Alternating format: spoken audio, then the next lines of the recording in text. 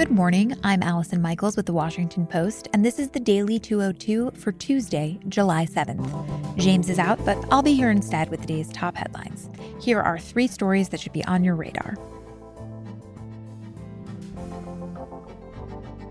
Number 1. The Trump and Biden presidential campaigns now see the coronavirus response as the preeminent force shaping the results of November's election. And according to advisors of the campaigns, this has prompted both camps to try to refocus their campaign efforts more heavily on the pandemic. My colleagues Yasmin Abutaleb and Josh Dawsey report that advisors to presumptive Democratic nominee Joe Biden see the COVID-19 crisis as perhaps the clearest way yet to contrast Biden with President Trump. The Biden camp can use the stumbling response and renewed surge in cases as ways to paint Trump as uninformed, incapable of empathy, and concerned only about his own political standing. Trump's advisors, by contrast, are seeking ways to reframe his response to the coronavirus, even as the president himself largely seeks to avoid the topic because he views it as a political loser. The Trump campaign is sending health officials to swing states, putting doctors on TV in regional markets where the virus is surging, crafting messages on an economic recovery, and writing talking points for allies to deliver to potential voters. The goal is to convince Americans that they can live with the virus, that schools should reopen, professional sports should return, that a vaccine is likely to arrive at the end of the year, and that the economy will continue to improve. White House officials also hope Americans will grow numb to the escalating death toll and learn to accept tens of thousands of new cases a day.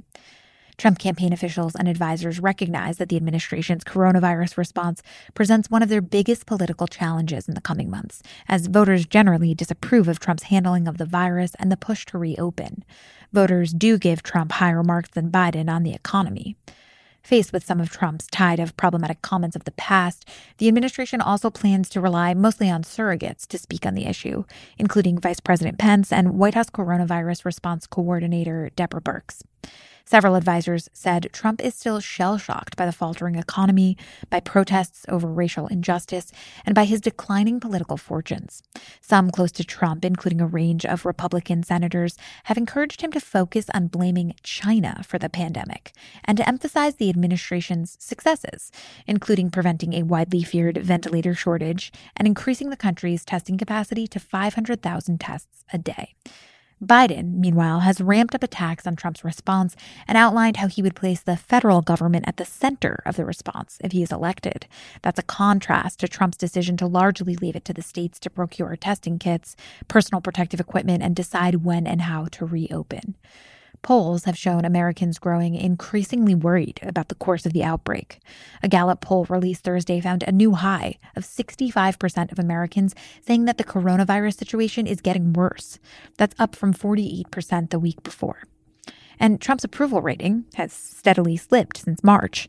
In a Washington Post average of polls, Biden led Trump by 11 points in June, up from an 8-point lead in May and a 6 to 7-point lead between February and April. Number 2. Data released by the Small Business Administration Monday show that private equity-backed chains and companies owned by members of Congress received money from the Paycheck Protection Program. The money also went to almost 90,000 employers that either said they would not retain any jobs or did not say how many they'd retain. My colleagues Jonathan O'Connell, Aaron Gregg, Stephen Rich, and Anu Narayan Swamy report that large chains have received millions of dollars that they appear to be keeping, which could rekindle questions about whether large companies with Wall Street connections should accept the money or not. Initially, dozens of publicly traded companies returned money after receiving millions of dollars from the program, but then being told by Treasury that the program was not meant for large, well-capitalized companies and that they should return it. Several members of Congress are also benefiting from the loans, including some who were directly involved in shaping regulations and others who benefited from a blanket waiver of ethics concerns for some federal officials seeking loans. Meanwhile, dozens of tenants of Trump's real estate company also received money, the latest in a series of instances in which Trump's company and his government role have overlapped.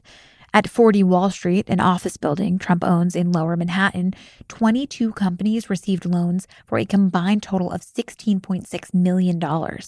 Businesses leasing space in 3 Trump hotels received money as well.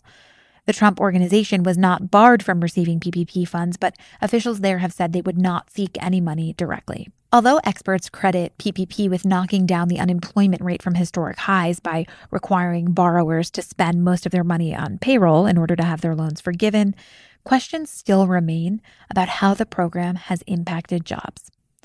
Number 3. A backlog of eviction cases is beginning to move through the court system as millions of Americans who had counted on federal aid and eviction moratoriums to stay in their homes now fear being thrown out.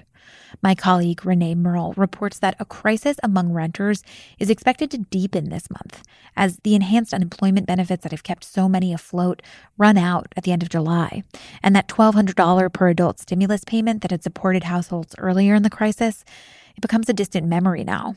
Meanwhile, enforcement of federal moratoriums on some types of evictions is uneven. Experts warn that judges' efforts to limit access to courtrooms or to hold hearings online because of COVID-19 could increasingly leave elderly or poor renters at a disadvantage. According to an analysis by the COVID-19 Eviction Defense Project, of the 110 million Americans living in rental households, 20% are at risk of eviction by September 30th. African American and Hispanic renters are expected to be hit the hardest.